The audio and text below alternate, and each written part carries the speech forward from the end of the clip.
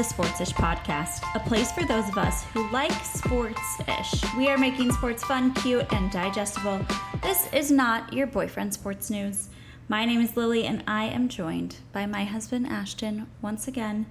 He brings the sports, I bring the ish. Together, we are sports-ish. How you doing, Ash? Doing good. Happy last day of June. Oh, is it the last day? Well, when this comes out. Oh, yes. Tomorrow morning. Okay, fair enough. It will be the last day of June. I feel like I always start with the same. It's been a big week in sports. Big week in sports. But usual. that would be a lie this week. I don't feel like it's been that big of a week in sports. I don't know. I feel like there's been a couple of things that have really like comparatively, we had like the NHL and the NBA end literally the same week. Yes. And NFL's not in season. So like in terms of like the mainstream sports. But a lot's been going on in the sports that aren't officially in season as well. I guess you'll have to tell us in the mansplain minute. Yeah. Are you ready? Always. Okay, go. Okay, in the NFL, turns out our short king Christian McCaffrey's hands can do more than just carry the ball as he tickled the ivory at Red Rock for Zach Bryan. Wouldn't have bet on that. Speaking of which, Isaiah Rodgers, Rashad Berry from the Indianapolis Colts, and free agent Demetrius Taylor were suspended indefinitely through at least the 2023 season for betting on NFL games. Nicholas Petit-Frere was also suspended for 6 games for betting on other sports at the workplace. In the MLB, Shohei Ohtani is still sick at baseball. Domingo Germán threw a perfect game for the Yankees, and that's good news for the Yankees fans because every year a perfect game has been thrown for them. They have won the World Series. In college, LSU is the place to be. Their baseball team just won the College World Series following the recent hype of the LSU women's basketball team, who also won a natty. But not all is fine and dandy in Louisiana. New Orleans star Zion Williams is in some more trouble as his Texas mistress is allegedly pregnant. In the NHL, Connor McJesus has officially been taken off the market with his new engagement, and Connor Bedard was drafted number 1 overall for the Chicago Blackhawks. Pretty good. Nailed it. You covered a lot. Let's break it down. Yes. Christian McCaffrey, when you said his hands tickled, that was kind of dirty, I'm going to be honest. That was dirty innuendo. He can do more than play with balls. We'll just put it that way. I don't mind it if it's talking about Christian McCaffrey. Yeah, it can also tickle the ivory. Crushed it. Did you actually listen to it? I did. That was sick. Yeah, good for him. He's not just like okay at piano. Like he didn't get up there. Yeah, and, like, I didn't realize play he was chopsticks. I didn't realize he was like into music, but he is. He is a piano player. Yeah. And then he sang, which wasn't as good as the piano skills. No, not quite. But you know, but he's still hot. The piano crushed it for Zach Bryan, nonetheless, who is like a total stud. He's like a relatively new up and coming country star, and he's sick. Great music. Christian McCaffrey, 10 out of 10, always my fave. Yeah, also apparently a country fan. We'll love that. I'm not a country music fan myself, but we'll forgive him. Okay, moving on. Zion Williams, hot water. Do tell. Yeah, well, spill the tea, please. We've already kind of gone over it. I haven't kept with it as much, but I mean, his mistress, former mistress, we don't know, Mariah Mills, is wild. I mean, she's been banned. She's been banned from Twitter because she was gonna post their alleged sex tape. Yikes! Online, it would have broke the internet. So many yikes. Yeah. Adam Silver, I think, intervened. He's like, can't have that. We need her banned. We need to block her. We need her banned. Yeah. So she's just been all over the place, saying crazy stuff. You know, all of a sudden she's allegedly pregnant. I mean, who knows? We'll see. But yikes. Yikes for Zion. Big yikes. I'm a Yankees fan, so this is big news for me. Yeah. Yeah, the Yankees have only had, I believe it's 4 no-hitters or perfect games, like in their entire history. And every single time they have one, they win the World Series. Well, go Yankees. Yeah, I guess. Can you hop on board, please? We live in New York.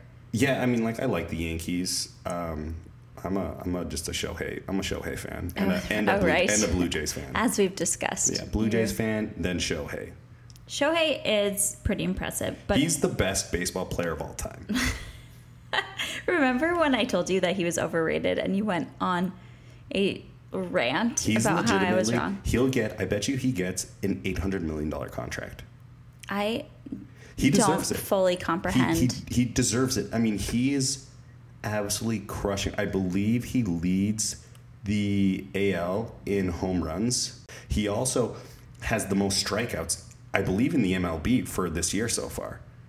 I mean, he's killing it. He's also super cute. If he was just a hitter, he would probably get like a $400 million contract. You're losing me. He's a really good player. He's unbelievable.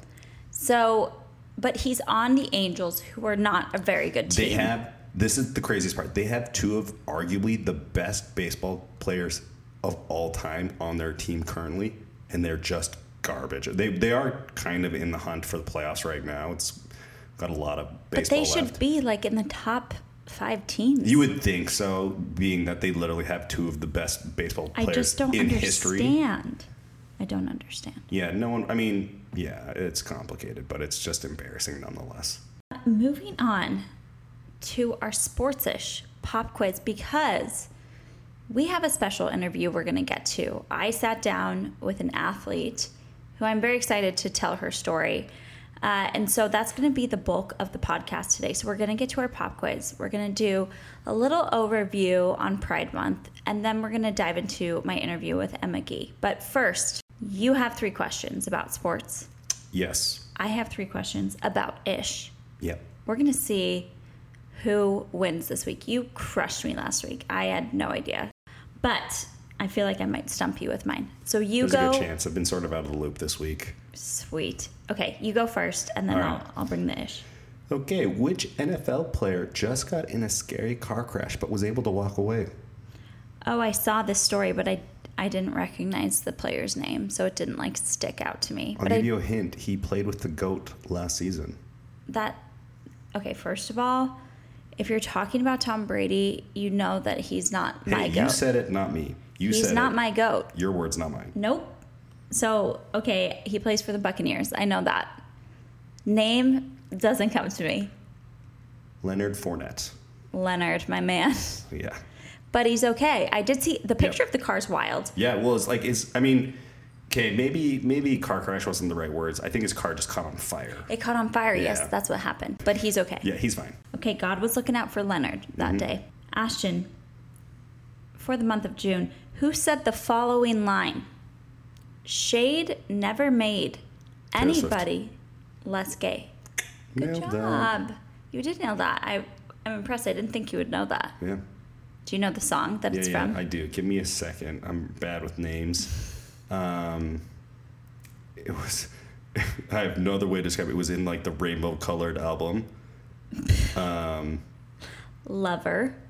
No, not Lover, was it? Yes.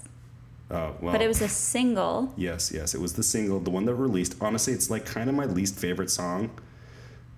Dun, dun, dun. Uh-oh. Just give me a second.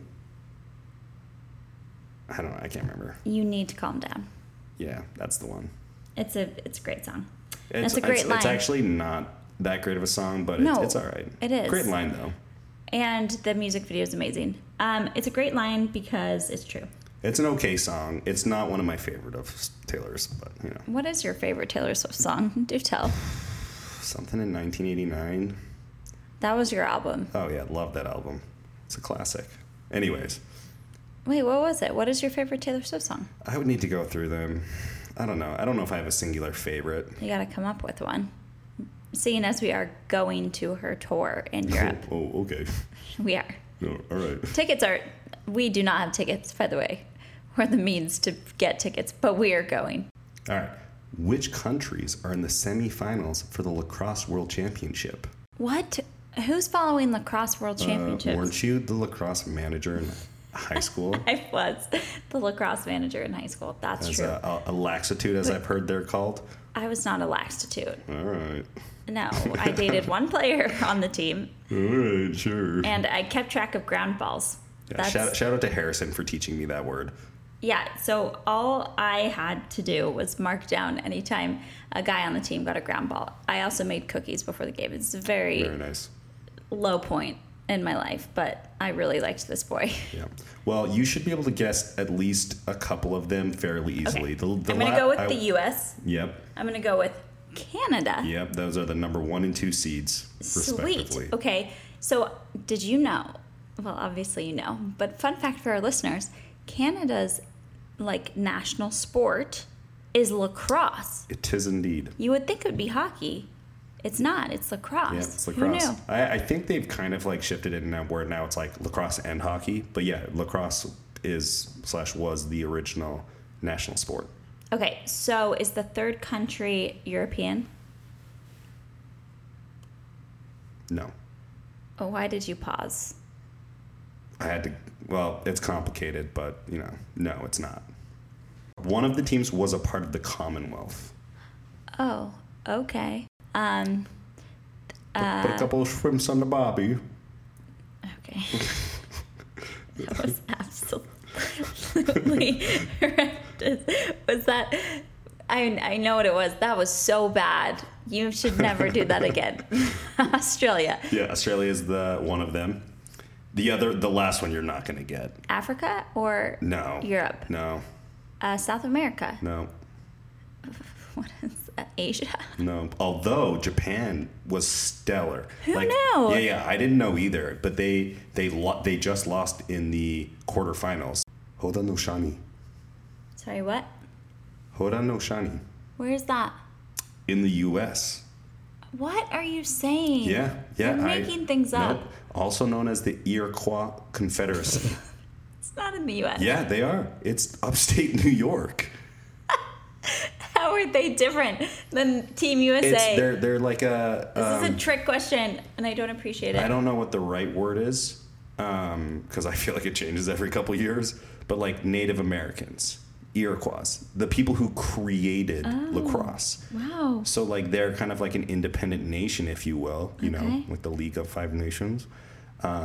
It's made up of Mohawks, Oneidas, the Onondagas, the Cayugas, and the Senecas. I feel like you're Also butchering known as these, the but Iroquois. that's cool. Iroquois. Yeah. So they're I mean, I would say most of them are probably Americans, but that have Iroquois descendants. That's cool. Yeah, and really they're cool. in they're the third seed? Fourth seed? I'm trying to remember their exact seeding. I want to say they were sixth seed in the tournament, maybe fifth. Okay. Somewhere around there. They're a good team. I think a lot of their players play professionally. One of the players played the first half of the quarterfinal with a wooden lacrosse stick, the traditional. Whoa. Yeah, really cool. They're the team that beat Japan.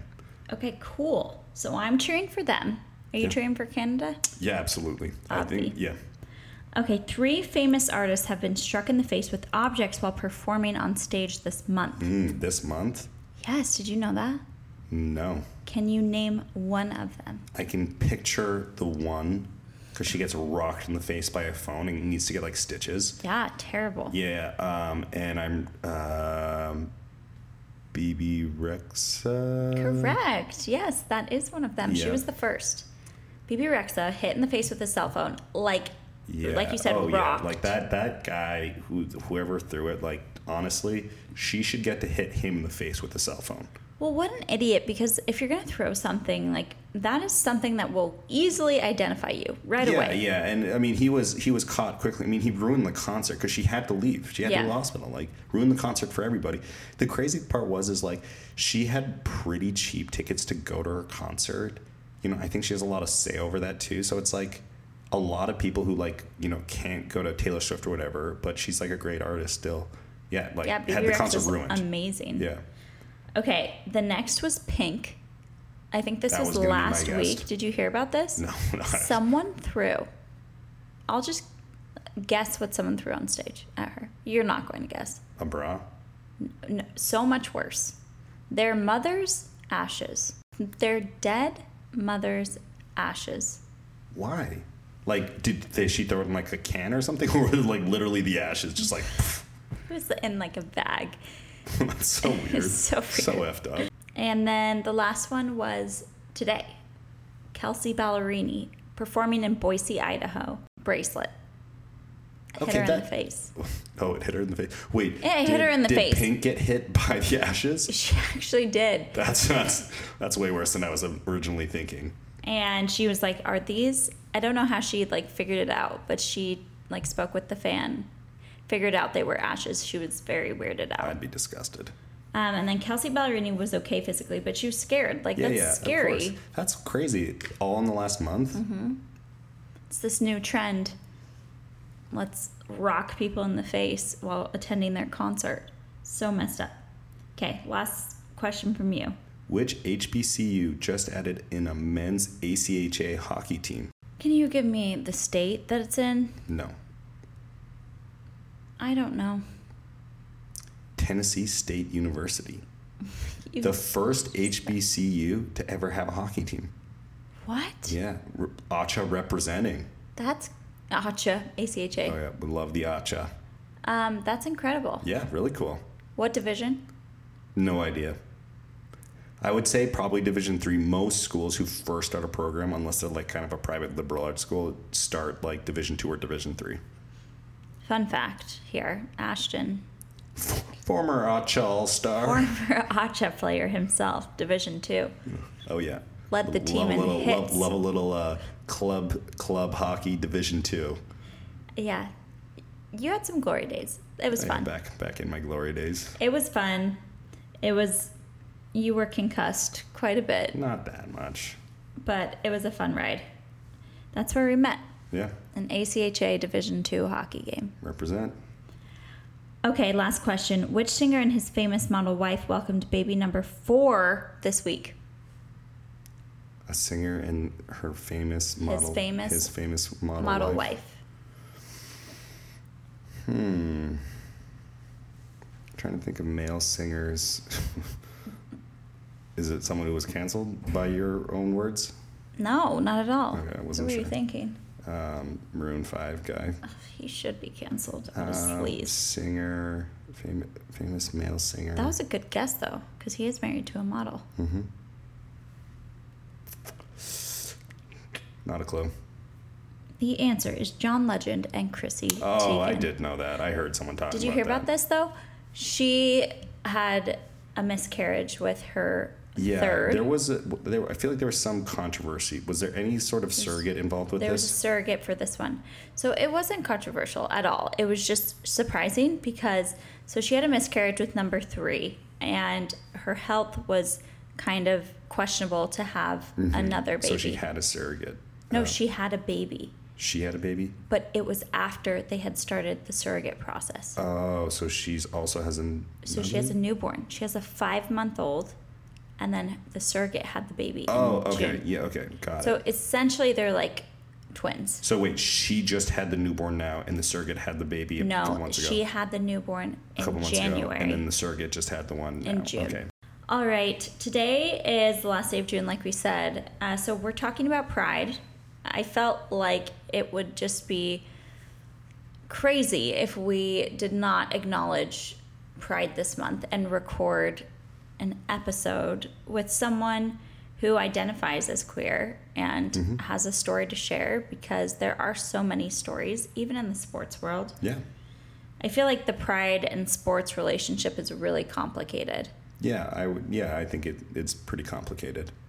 Many like pro leagues are, I would say, hyper masculine is a good word. Like, maybe hyper masculine. I don't know what the right terminology, but I would say like there's like a culture within a lot of men's sports where it's very masculine. You're tough. You're tough. You're a jock, and there goes like all the stereotypes with that, right? And those are words that have previously not been associated with people who are queer.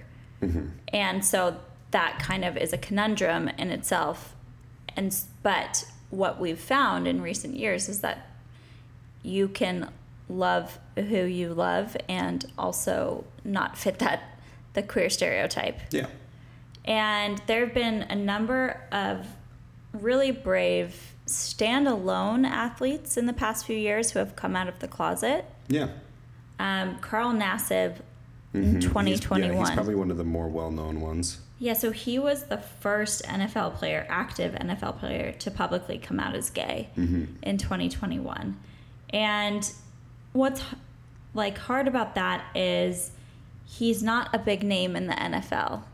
So yes, he came out, but now he's a free agent. He's not signed with any team. And I talk to the athlete, I'll introduce her in a second, but I talked to her in the interview about what a difference it would make if one of these big name athletes came out of the closet, and the courage it would give probably a lot of people. But unfortunately, that hasn't happened yet. Like, there was an NHL player who came out, Luke Prost, but he hasn't been signed with any team yet. Carl Nassib is a free agent.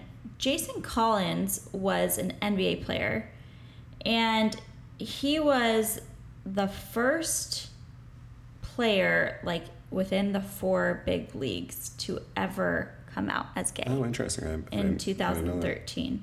He came out in Sports Illustrated. And, it was the first active male athlete from one of the 4 major professional team sports to publicly do so.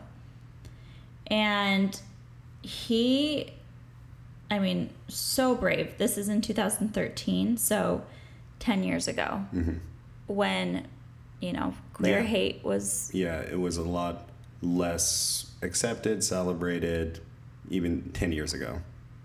He also is a Christian. And so he, challenged that stereotype and showed how he, can still have his religious faith while also loving who he loved. He's been with the same man now for 9 years. Oh, that's great. Yeah. And the story drew a record number of visitors to sportsillustrated.com, highest number ever. 3.7 million visitors to sportsillustrated.com. So I think often that I feel like there's been a lot of progress made, and there has. We see a lot of definitely. Teams and leagues holding pride nights and posting about pride and wearing pride jerseys in warm-ups. But I do think oftentimes I look in the comment section of one of those posts. So let's say a baseball team is announcing that they're having a pride night. All it takes is a brief scroll through a comment section to see that progress has maybe been made, but not enough. Yeah, it's tough, right? I think the other thing we need to remember too is in social media, there's a silent majority. You have a huge vocal minority that loves to spew whatever they feel, at that moment. And there's a lot of vitriol comments just in general in social media, right? So I don't think it's fair to accurately portray all sports fans, but you're absolutely right in terms of there's always more work to be done, right? And so it's tough with a lot of those comments and seeing that it's clear that there's more work that needs to be done, but I do want people to remember that there's more good people than terrible people out there, right? But I think what it does is it scares maybe young athletes who are in that community, who are queer, who are in the LGBTQ community from ever coming out, right? Because it is not... Yeah, I would imagine, obviously I don't fully comprehend it, but I would imagine those comments are definitely not helping it, and it absolutely makes it harder for them, right? So I get really sad when I see, we're talking mainstream sports pages, right? We're talking the sports pages that have predominantly one demographic. That is the opposite of the sports-ish demographic with these comments. And I'm proud to say nothing we've ever posted has received really any pushback. We posted about Reggie Bullock. He's a player for the Dallas Mavericks, and his sister in 2014 was shot and killed, but she was transgender. And after she died, Reggie Bullock kind of pledged himself to using his platform to become an ally. Yeah. And last year he won the Kareem Abdul-Jabbar Social Justice Champion Trophy for like spreading awareness and becoming an ally and speaking out about it. And what's hard is I think that's the kind of situation that it takes for a lot of people to become allies, is like knowing someone who's in the community. Yeah. And at this point, I think most of us do know people who identify as queer. Yeah. But it's just like, I think a lot of the hate comes from just a lack of understanding and like a lack of seeing it in your real life, in your personal life. And then when you have maybe friends or family members who do identify that way, it kind of changes things, or at least I hope. Yeah, I think a lot of things, personal experience really, is what it takes to change the way you view certain topics or, different things in your life. I wanted to sit down with an athlete who identifies as queer for this month and kind of like close out the month of June with someone who has a story to tell within the LGBTQ community. And I had seen the story of Emma Gee, and she was a track runner at my alma mater, which is BYU. And she was the first like out LGBTQ athlete at the university, and that happened in 2018, which is kind of wild. That was she really the first openly gay like active athlete? Interesting. I didn't realize that. Yeah, really amazing and brave. Yeah, absolutely. And one thing that she talks about in her interview is how there are gay members of every athletic team at pretty much every university, but how scary it is to come out, because a lot of times, you do need to feel safe to do so. Yeah. Whether it be like the religious university not being a safe space, or just the sports world in general not feeling like a safe space to come out. That can prevent people from coming out. Like Reggie Bullock's sister, right, was literally murdered for being a transgender woman. Yeah.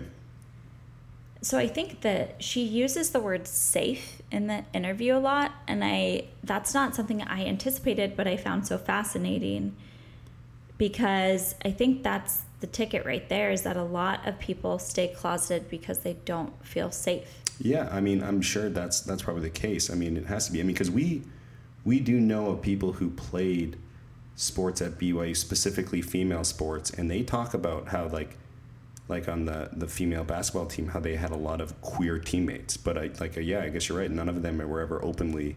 You never hear about them being openly gay. Yeah, because I think, and at the root of it is safety and comfort, and of course, always like if there's a religious institution involved, that can obviously get complicated. Yeah, with BYU specifically, there's an honor code. Yeah, which has complicated things for a lot of athletes that we do not need to dive into. Oh man, what was his name? You're thinking of Brandon Davis. Davis. Yeah, not completely non-related to Pride Month, but I do remember that because that was we were in school. Yeah, were we in school? Maybe I feel not. Like I was in high school. No, it was the year before we came. Yeah, I just remembered their basketball team because it had Jimmer Fredette, and they were so good. And it was like the one year it was like, we have a shot at a national championship. Yes, that's right. And then in the tournament, things were really playing out really well. And then he broke the honor. He broke the honor code. He was suspended. Rookie move. I can't remember if he told on himself or if someone told on him. No. It was his girlfriend's roommate. That's super lame of her. She cost us the national championship. I will not forgive nor forget. Without taking too much time, I want this interview with Emma to shine. I want to give like a heads up that Emma's story is really personal, and she was really brave to come on and share it. It talks a lot about her experience specifically at BYU and, the difficulties that attending a religious university while being closeted presented, and then kind of like how scary that was for her.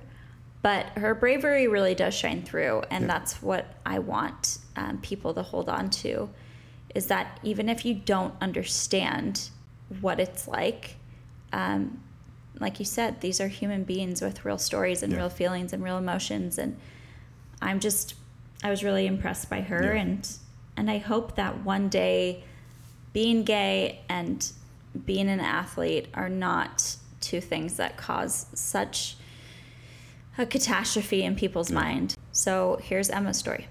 Okay, so I'm here, like I said in my intro, with Emma Gee, and we're so excited to have you, Emma. I said this all in my intro, but I read your story and I've been inspired by you and your bravery. So we're gonna get into your story today.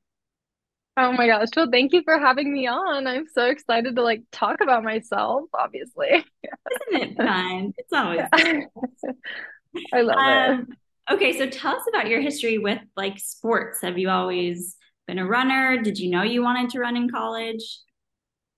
Totally. So growing up, well, for starters, I grew up in Colorado, big Mormon family.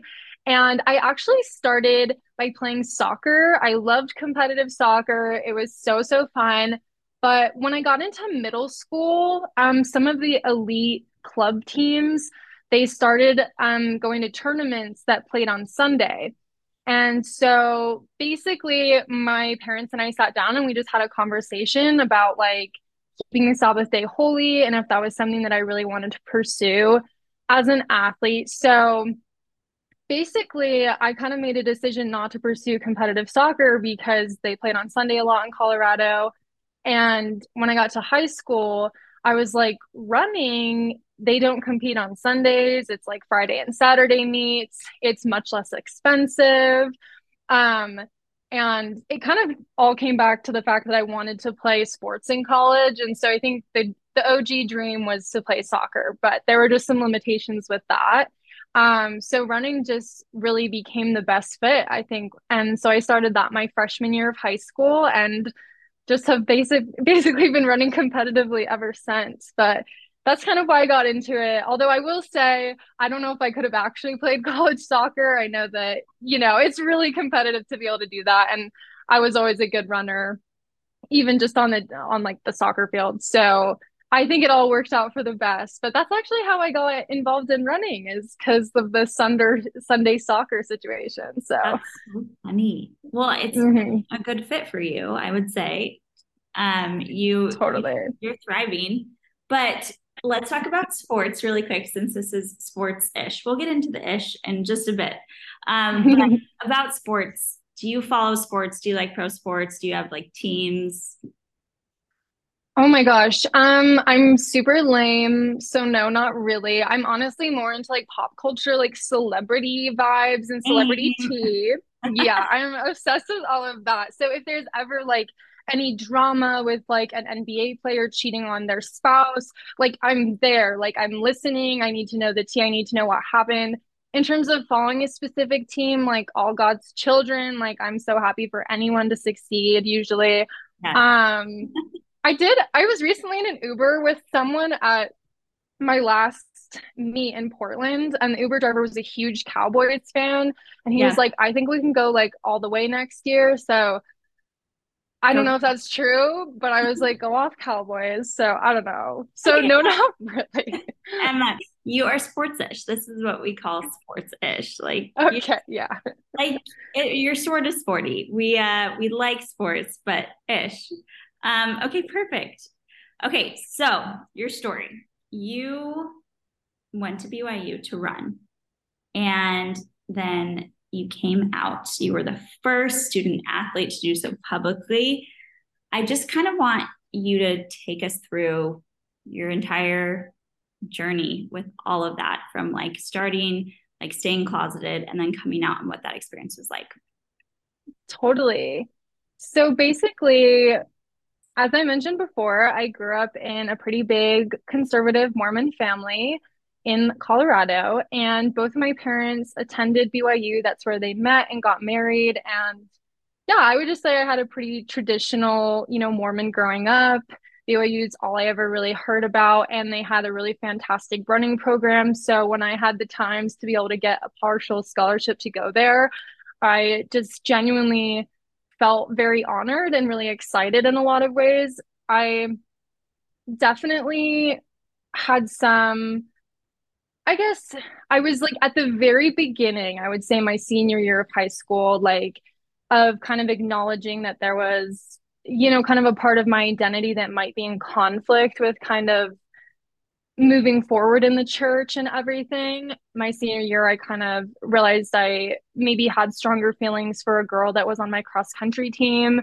And I think the best way that I could explain it is that having grown up in church and in my family, like we just didn't, there was no safe space, I think, to have conversations about queer identities. And so that was just not going on at the time. And so I really lacked a lot of the tools to understand myself. So when I got to BYU, I was just very confused. And I would just say that I was entering a culture that definitely is very focused on relationships and kind of progressing, in that way. And I just felt very kind of stunted and just feeling like I was having a very different lived experience. And so it was really tough. I would just say to feel like I was so at odds with this culture that I totally belonged in. Like I would say one of the biggest takeaways from my story is just that I absolutely belonged at BYU, like in every sense of everything. Like I totally belonged there. It was certainly the college that I was going to feel the most comfortable at in terms of like values and just like everything. It was like that was what my whole life had like directed me toward. And so when I was an athlete at BYU and I was kind of dealing with some of these conflicting feelings, seeing all of my teammates get married, especially in like the first 2 years, I just realized that I wasn't really fitting in with the culture in that way and I wanted to do something about it. And so at the beginning of my junior year at BYU, I asked if I could be the very first chair of a diversity and inclusion committee for student athlete leadership. And I think my intention with that was just to try and create a safer space for people that had identities that just weren't very safe at BYU, queer identities, but also like race and everything as well. And at the time, BYU, like, especially athletics at BYU was starting to address some of, BYU's diversity and inclusion issues because it was kind of preventing them from getting professional opportunities, like getting into bigger athletic conferences and such. So it was kind of it was weird timing that I was kind of like, starting my journey of educating and trying to create a safe space, as they were also, needing to address some of this stuff. Wow. Yeah, so it was very, very, very interesting. So what I will say is that by working on that committee with BYU, I had the opportunity to go represent BYU at the NCAA Diversity and Inclusion Forum, which was probably the first time that I was able to go to like an educational seminar which broke down queer identities and kind of taught me about all this stuff for like the very, very, very first time ever. Like I'm talking like, gay, lesbian, bisexual, like what does that look like? Transgender. I remember going to like my very first like seminar on like what it means to be transgender. Like I had never ever learned that stuff before ever. And so I was just like, I like grew up Mormon. I'm like everyone. I'm like, what is this? Like, Yeah. how does this fit into? I'm like, is this right or wrong? But I think getting that kind of education really not only broadened my perspective of the world and like some very necessary education going on there, but it also helped me address what was going on with myself. Mm-hmm. And so I will say that I'm very, very grateful that I had that experience to like, go to that inclusion conference and kind of learn that stuff. That was a huge privilege, I think, for like a BYU student athlete who was queer. Like that was very unique. And I think because I had that experience and then I was able to come back to BYU and try and put on some inclusion events, like it did allow me to continue having conversations with myself about like, oh, I think that I am bisexual. Like I do think that I identify with some of these queer identities that I learned about. And yeah, that was huge. Like it took me months to kind of like come to terms with it because obviously I think there was a part of me that felt like, that's a really like hypersexual identity to have that's like dirty, like that's not really appropriate. And like, what kind of future will I have if I like identify with that. And so I definitely dealt with kind of like realizing like maybe some of those stereotypes or maybe like my perspective, like my Mormon perspective on those identities, like isn't exactly like accurate. And maybe I can look at this in like a fresh, healthy, like accepting way, which definitely I think takes an enormous amount of like, I don't want to say work, but like just like willing, like kind of a willingness to be like, oh, maybe the way that I was taught about things isn't completely true. And maybe it's not completely like healthy. So I'm really proud of myself for being able to challenge some of that conditioned thinking so that I could be able to have like a healthy relationship with myself. And definitely all that work that I did was very much solo, very much on my own, just kind of processing this stuff and coming to terms with it. And so I was doing all of that work. And at the end of the school year, as I said, I had worked on putting on some diversity and inclusion events for BYU athletics. And I kind of just was feeling frustrated, like it wasn't enough. It felt a little bit lip servicey. It felt performative. And I was kind of in a heated meeting with one of the athletic directors who I'd been working with. And she was kind of like, hey, like, why does this matter so much to you? Because I was like having a breakdown in her office. I was really, really upset. And she's like, what's going on? And so I finally was just like, I mean, this stuff impacts me. Like I'm queer, like, and I'm here, like this stuff matters to me. And we talk about inclusion like it's hypothetical, but I'm right here. Like, and I know I'm not the only one who's queer and a BYU athlete. So like I need this stuff to feel more urgent and feel more real. And so that was my very first time coming out to anyone, like Wow. saying it out loud. And it was, yeah, it was, she was so gracious and she said all the right things to me. And I am so grateful to her for that. I think it sometimes feels a little bit traumatic to look back on because it was kind of, I had to come out to prove that something was important to address. Yeah. And so I think in that sense, it didn't feel completely safe.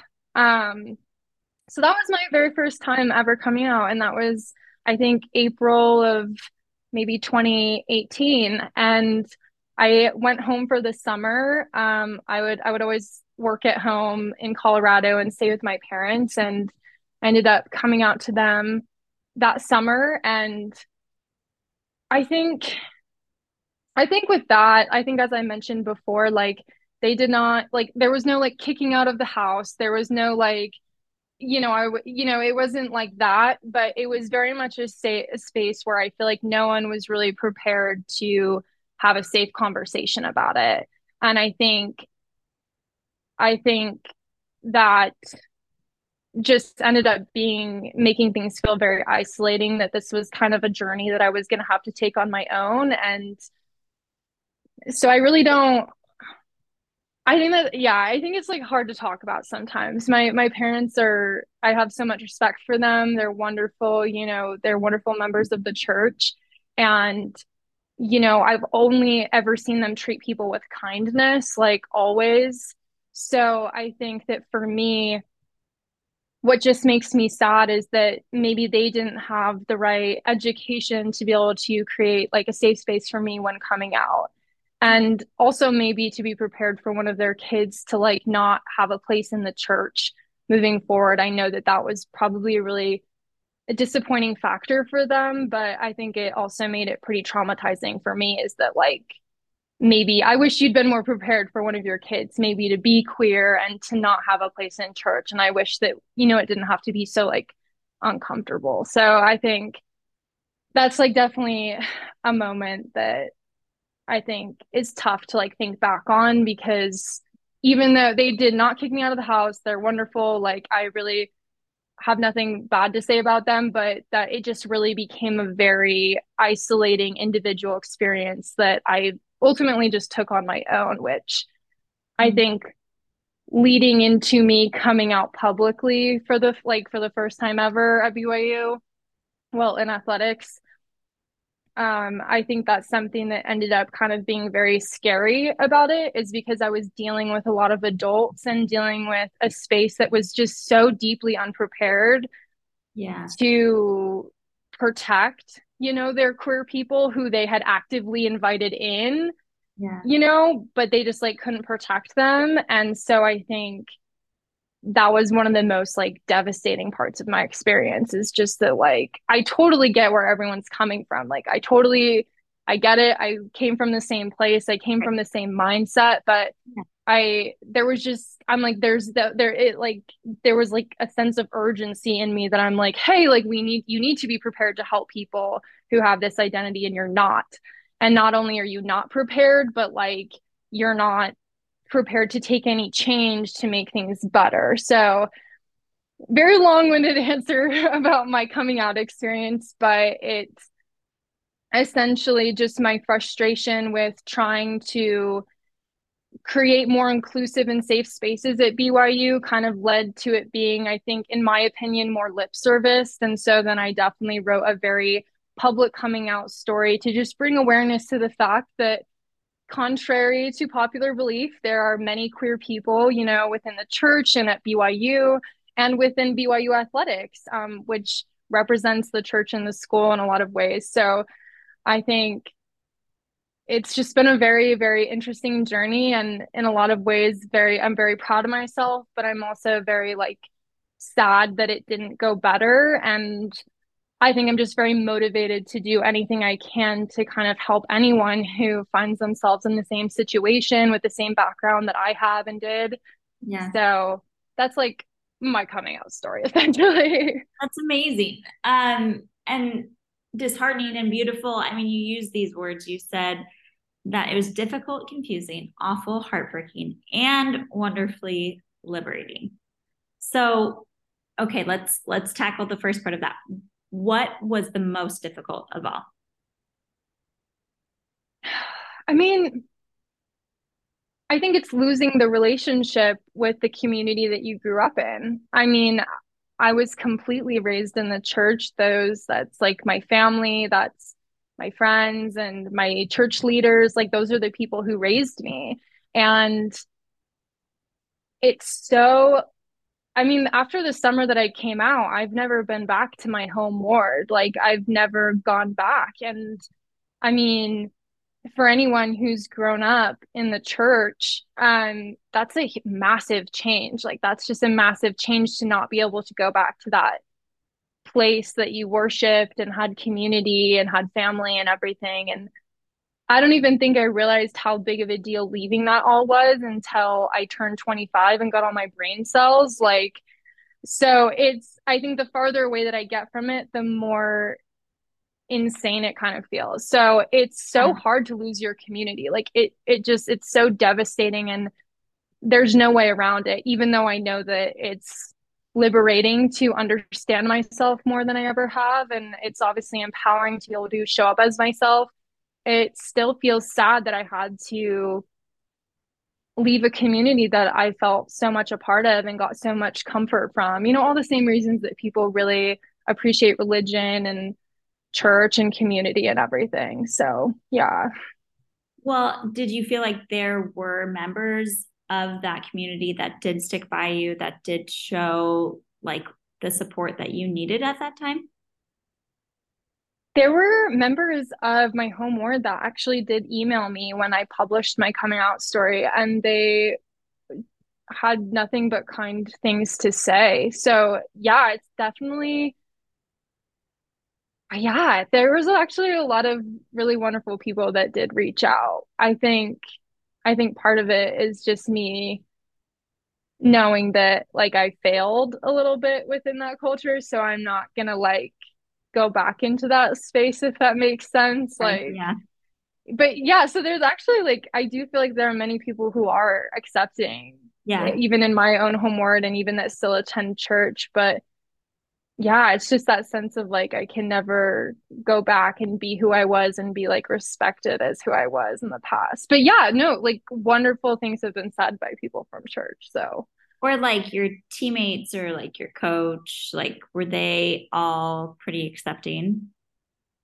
I would say that they were. So Coach Taylor, who's the head cross country and track coach at BYU right now, she is technically not Mormon, though her family is. And she came in my sophomore year. She used to coach at Stanislaus in California. Okay. And she talked openly about how she had queer athletes on her teams previously. She said that her nanny for her boys was like lesbian. So when she came into BYU, I had this like enormous privilege of having a coach who was a safe space around queer people. So I never had like she has been nothing but empowering to me. Like from the minute I came out, like she was completely a non-issue, and just so empowering. So that was a huge privilege I had. And then in terms of my teammates, Yeah. um, I would just say that like I have so much in common with them, having grown up in the church, that a lot of the questions they were asking, I had already asked myself. Well, what about the afterlife, Emma? You know, like, are Yeah, you yeah, gonna? Yeah, I just like, I know, I also am so thinking about this. I'm like, oh my God, I'm like, Erica, I know, like, I'm thinking about it. But yeah, so I think that they were like as accepting as I could ever expect them to be. You know, a lot of them I would just say like at that point in time probably didn't have any education around that stuff like the same way that I hadn't Right. before like going and seeking it out and learning it. So they had a lot of kindness, I think, in their hearts when I came out, and they have definitely all been very supportive since, and it just absolutely means the world to me. So there were some like comments here and there, I think, from some of the younger athletes about like, oh, is she gonna have a crush on us like in the locker room? And No. people were like, you think Emma's gonna have a crush on you? And so a lot, yeah, I'm like a lot of the older athletes who I had friendships with, like I felt like Yeah. they knew me and it Yeah. didn't change too much about our dynamic. So I was very grateful for that. They were lovely. Good, good, good. So one of my favorite things that I read about you is that after you came out, after you published this, you dropped your time in the 3,000 meter steeplechase by 20 seconds, which is Yeah. crazy impressive and speaks for itself at what this did for you. But like, what does that change kind of like symbolize? What did the process of coming out do for you in your sport? That's such a good question. So I would say that at the time, I think it was in 2018, 2019 season, I had like I'd never qualified for regionals before, and track regionals is like the first round to make it to the NCAA championship. So it's kind of a huge deal. You have to be in like the top 48 in your half of the country. Um, so I had never done it before, and I was like, I think I can do it, but I had like a lot of time to drop still. And so this is actually kind of a sad story, but basically in the fall semester before like that spring semester when I dropped all my time, there was a really public suicide that happened on campus at BYU. I remember that. And it unfortunately not to it's really not about me, but 2 weeks before that had happened, I had been giving a presentation to athletic directors about the importance of queer inclusion on campus, and I was following up from a forum that had been hosted at BYU on queer inclusion. And basically the feedback that they gave me was that wasn't a note they wanted to overplay, in athletics. And so I was like, wow, okay, you guys are just lip servicing this. This Yeah. is so insane. And then the suicide happened, and it was just obviously really tough for everyone on campus. I think especially a lot of the queer students. And so for me, I kind of just like redirected all of my like advocacy work that I had been doing into my running. I kind of shut down and wasn't talking with any of the people that I'd been working on those initiatives with anymore. And I just totally focused on running. And I was like, hey, like, if you want to make any change at BYU, you're going to need to be the best athlete that you can be. Like, it's stupid. You're a track athlete. No one even cares about that stuff. But like, being the best you can be in your sport is going to help get your story out there. Yeah. And so Is it the typical weight off your shoulders story? No, it's not. I think that I was really suffering from a lot of like mental health issues that at that point in time and suicidal ideation and running was something to me that had been so consistent in my life and had such clear goals that I was able to just put all of my focus into that and just find some like sense of self at that point in time. So yeah, when I dropped my 20 seconds, like I have never been more determined in a race to like show up and like be my best self. And like I had Wow. put my hoops in and I just was like, I was full guns blazing. I was just like, I need to do this like to prove that I can succeed. Because I'd also spent that year like not in contact with my parents as well. And I just feel like I had a lot to prove, like as a person to like show that like I can be out and bisexual but look at me still succeeding. Like I really felt like I wanted to prove that. Yeah. So I will say that that was my vibe for dropping 20 seconds. But Wow.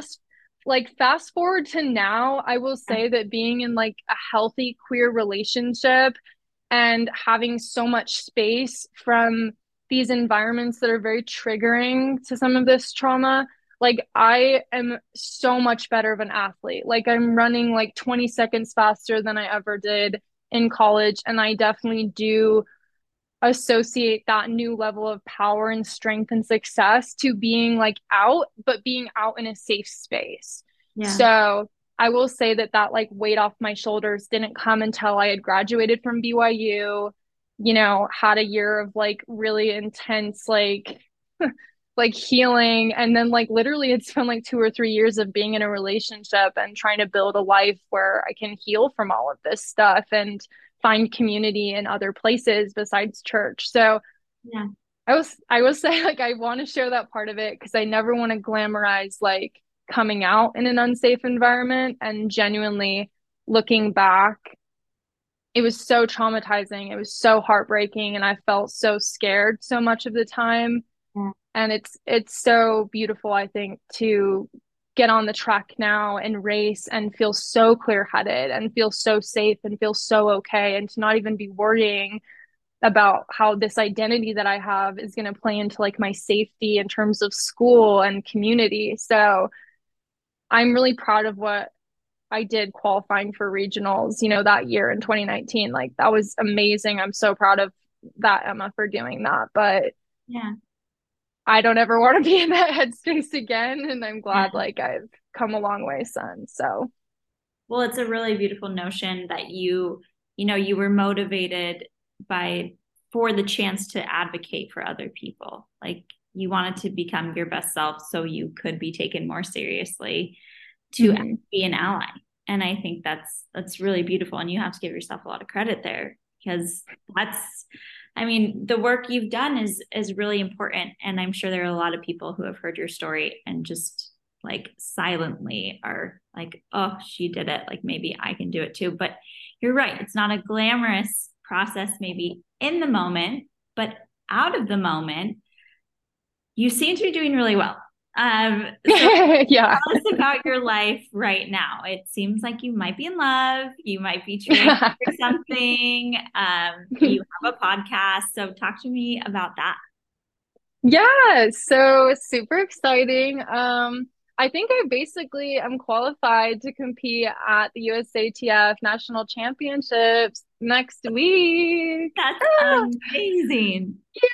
Yeah, so it's not official yet, but I think I'm in like they take the top 26 steeple times to USA's, and I think I'm sitting around like 20th. So Hey, you're I in. I think she's in. I think she's in. So very, very excited in terms of where my running is at. I've never qualified for USA's before, so it's my very first time. Oh, Um, yeah, I'm so excited. And in terms of my relationship, I'm dating Nikki Hiltz. Well, I've been in a relationship with Nikki for like 3 years now. So we've been together for a while. I love them so much. And they are also they're like a phenomenal track athlete. They're non-binary. They compete in the 1500 and yeah, they're also going to USA's. I think the way I explain it is like I'm going to USA's to try and like take in like the top 20. Like that's like kind of my goal. And Yeah. Nikki is in the spot of like taking top three, kind of so Okay. they're super good. So, but the cool thing for me is that Nikki has been coaching me actually. Oh, So they've been writing all of my workouts and helping me plan my race schedule. So it's just been so exciting and so fun. And I'm so excited to go compete at USA's with my partner. I It's just so iconic and so fun. So I'm really excited about that. And I guess more context, we live in Flagstaff, Arizona together. We have a 2.5-year-old German Shepherd named oh. Scout. She is the love of our life, but she's also very high maintenance. She just needs a lot of attention, a lot of walks out in the forest. So we spend a lot of time outside, basically. If we're not running, we're with Scout in the forest. Let's talk about sports and like the sports world. Like we cover all professional sports on Sportsish, but male professional sports are very mainstream. But they're also like very hyper masculine. There are like so few pro male athletes who are out, kind of similar to athletes at BYU. Why do you think that is? So,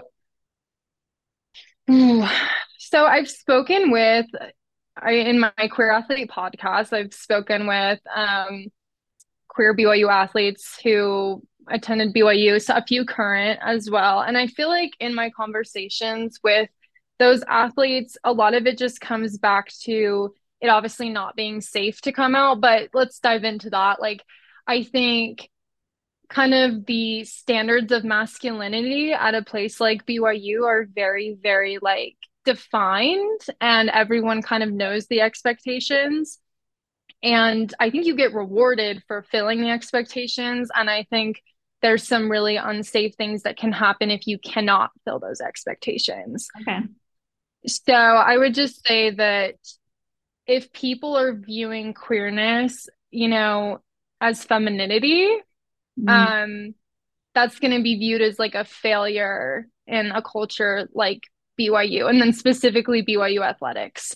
So okay. I think that's a lot what I've heard from those athletes, which is so sad because I don't think that being queer inherently means that you're more feminine or not, but Right. also I definitely believe that in any person, regardless of gender identity, like we are all weighing, this balance of masculinity and femininity, and maybe it's not okay to like demonize one or the other or stereotype them.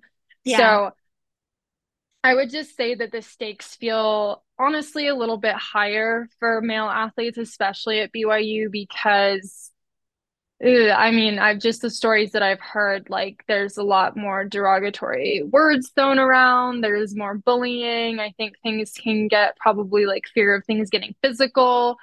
If Mm, like a straight man feels like threatened or something, or like someone's coming on to them. I feel like, a lot of those classic stereotypes of queer people being predatory.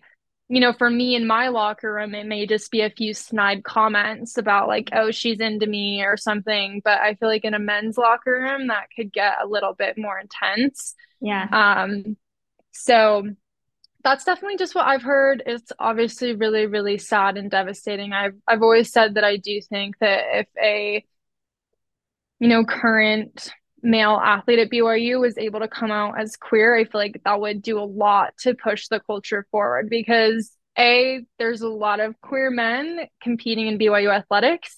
It Yeah. would just be nice if they, the culture could fully embrace that and support it and like they could be out. So it's Yeah. sad, but You have said the word safe a lot, and I really appreciate that because I think it gives great insight into how queer people can maybe how unsafe they feel a lot of times mm, with a lot of different people. For anyone listening who wants to be more of an ally or wants to create a safe space, what advice do you have for them? definitely. I think for me, it's my whole journey was just about educating myself in the first place. So basically, if you feel deeply uncomfortable with something, in my experience, that's because I don't know enough about it. Yeah. Um, so for me, that's the first thing is like if you have questions about like transgender people, I highly recommend just going and doing some research, listening to a transgender person, even meeting a transgender person, and I promise you will feel so differently, like absolutely so differently. I will never forget the first transgender woman athlete who I ever met, Cece Telfer. I listened to her story and like I have just like never looked back. Like it just humanizes something that can be so overly politicized, so dehumanized. Um, so yeah, so I think that would be like my first thing is like educating yourself and definitely like exposing yourself to like, new people with different identities than you. And I guess more specifically, I would say right now, probably when it comes to creating safe spaces, it's using people's correct pronouns. I think that's definitely one of the biggest things right now. I guess also a big one is just like never making assumptions about who someone is or what their identities are, and definitely speaking in a way that gives them permission to show up as whoever they are. Yeah. Because I think we all deserve that. I mean, I actually remember like when the church came out with like, oh, we don't want to be referred to as like the Mormon church anymore. Like it was like the full title. And I was like, that's so similar to like pronoun usage, right? Like we just Yeah. all deserve to be like talked to, you Yeah. know, in a way that we prefer, like that feels right Yeah. for us. So I was like, ugh, connections. I love it. So yeah, definitely use right pronouns and then just like, yeah, don't make assumptions about people's identities. I would just say that's probably the biggest thing for safe spaces. Yeah. Yeah, I love that. Okay, so I often feel like, oh, we've come such a long way in inclusion. I mean, on every front, right? On racial inclusion and gender inclusion. And then all I have to do is look at like the comments of any like mainstream sports site. So specifically, like if ESPN posts anything for Pride, the comment section is really, really disheartening. And Mm. my goal at Sportsish is to be very different than a lot of like the mainstream sports outlets. And to create a safe space, of course, where like stories like yours can be told. But it often makes me wonder, like, do you get hate? Have you gotten hate? Have you and Nikki gotten hate together? What has been your experience there? Totally. So I've seen those comment sections too. They're absolutely just so scary and Yeah. concerning that people feel comfortable putting that kind of language out in the world. For me personally, when I've shared my story about BYU, biggest thing that I get is like, well, you just shouldn't have gone there. And I'm like, I think if I knew what I know now, having received education and everything, maybe I wouldn't have, but I Yeah. absolutely belonged at BYU. Like, absolutely no doubt. Do not try and make that the problem. Like, that Right. was not the problem with my experience. Yeah. So that's definitely stuff that I deal with. Definitely issues with getting hypersexualized, I think, for me, especially having come out as bisexual, I've definitely dealt with some really inappropriate conversations with bishops when I was at BYU, and then definitely some people who just really don't understand what it means and think that it means like non-monogamy and Mm. sleeping around and that kind of thing, which is just never, ever, ever appropriate. I think when it comes to Nikki, this is where I think there needs to be so much more progress made because Nikki, people come after Nikki in comments. They are so disrespectful online. They are absolutely just so unsafe. I'll use that word again. Yeah. And to me, it just comes from a place of like, you have not taken the time to educate yourself about anything. A lot of the times people attack Nikki in the comments as if they were a transgender woman because they Mm. think they're a trans woman competing in women's sports. And Oh, not only, in my opinion, is it okay for a trans woman to compete in women's sports, they're talking to someone who, was biologically born a woman, whatever that means, who is continuing to compete in the women's category. So I'm like, you don't even know, you're so uneducated that you're not even bullying someone correctly. And like, yeah. let's unpack that, right? Like, you're so uneducated it's just so wrong across the board. Yeah. And that's devastating to me because I see my partner get affected by those comments and feel unsafe showing up to track meets. So right now I just feel like I can handle getting hypersexual. Actually, no, I can't. I actually can't handle any of it. Like No, I just tolerance. yeah, I feel like I can defend myself basically, but I feel very deeply protective of transgender people right now, and certainly my partner, because Nikki deserves to go places and shine as bright as they can Yeah. and get referred to in the correct way and not ever deal with comment sections that are insanely uneducated and insanely disrespectful and like trying to take away from who they are. It's so devastating. So yes, like definitely dealing with a lot of really inappropriate behavior, and I always do my very best to kind of like call it out, stand up to it, or just like delete those comments and everything. But Yeah. I would say that the way people are approaching transgender people right now is completely inappropriate, and you need to go educate yourself because it's making people want to die, it's making people feel unwelcome, and that's just like never okay. Yeah, that is exhausting for you and Nikki. And I hope people just listening to your story can understand you both are humans, with a lot of love to give and a lot of, you both have the potential to shine and you're both very talented. Why do we need to dim that? We don't. Nobody does. It's so unnecessary. And I'm sorry that you have both gone through that. But I hope progress is made. Just, I hope, and I think it is, and then I'm disappointed. But I will wrap this up with kind of a more positive question. And we're having you on the podcast. I always want to share queer stories and be an ally, but specifically in the month of June, because it is Pride Month. What does Pride mean to you personally? Oh my gosh. I mean, I'm so proud of the relationship that I've built with myself. And when it comes to my queer identity, it's just one part of me that helps me understand how to love and how to connect with others. And it's taught me so much. So I'm just incredibly grateful for that. So I think that's what pride means. I think to me, it's just being able to have the absolute best, most real relationship with myself. And I think that it'll allow me to do whatever I need to do here. And so, it's just that. I love it. Well, thank you so much for your time. Is there anything we didn't touch on that you want to share? No, I feel good about it. All right. Have a wonderful night. Good luck at USA's. Oh my gosh. Thank you.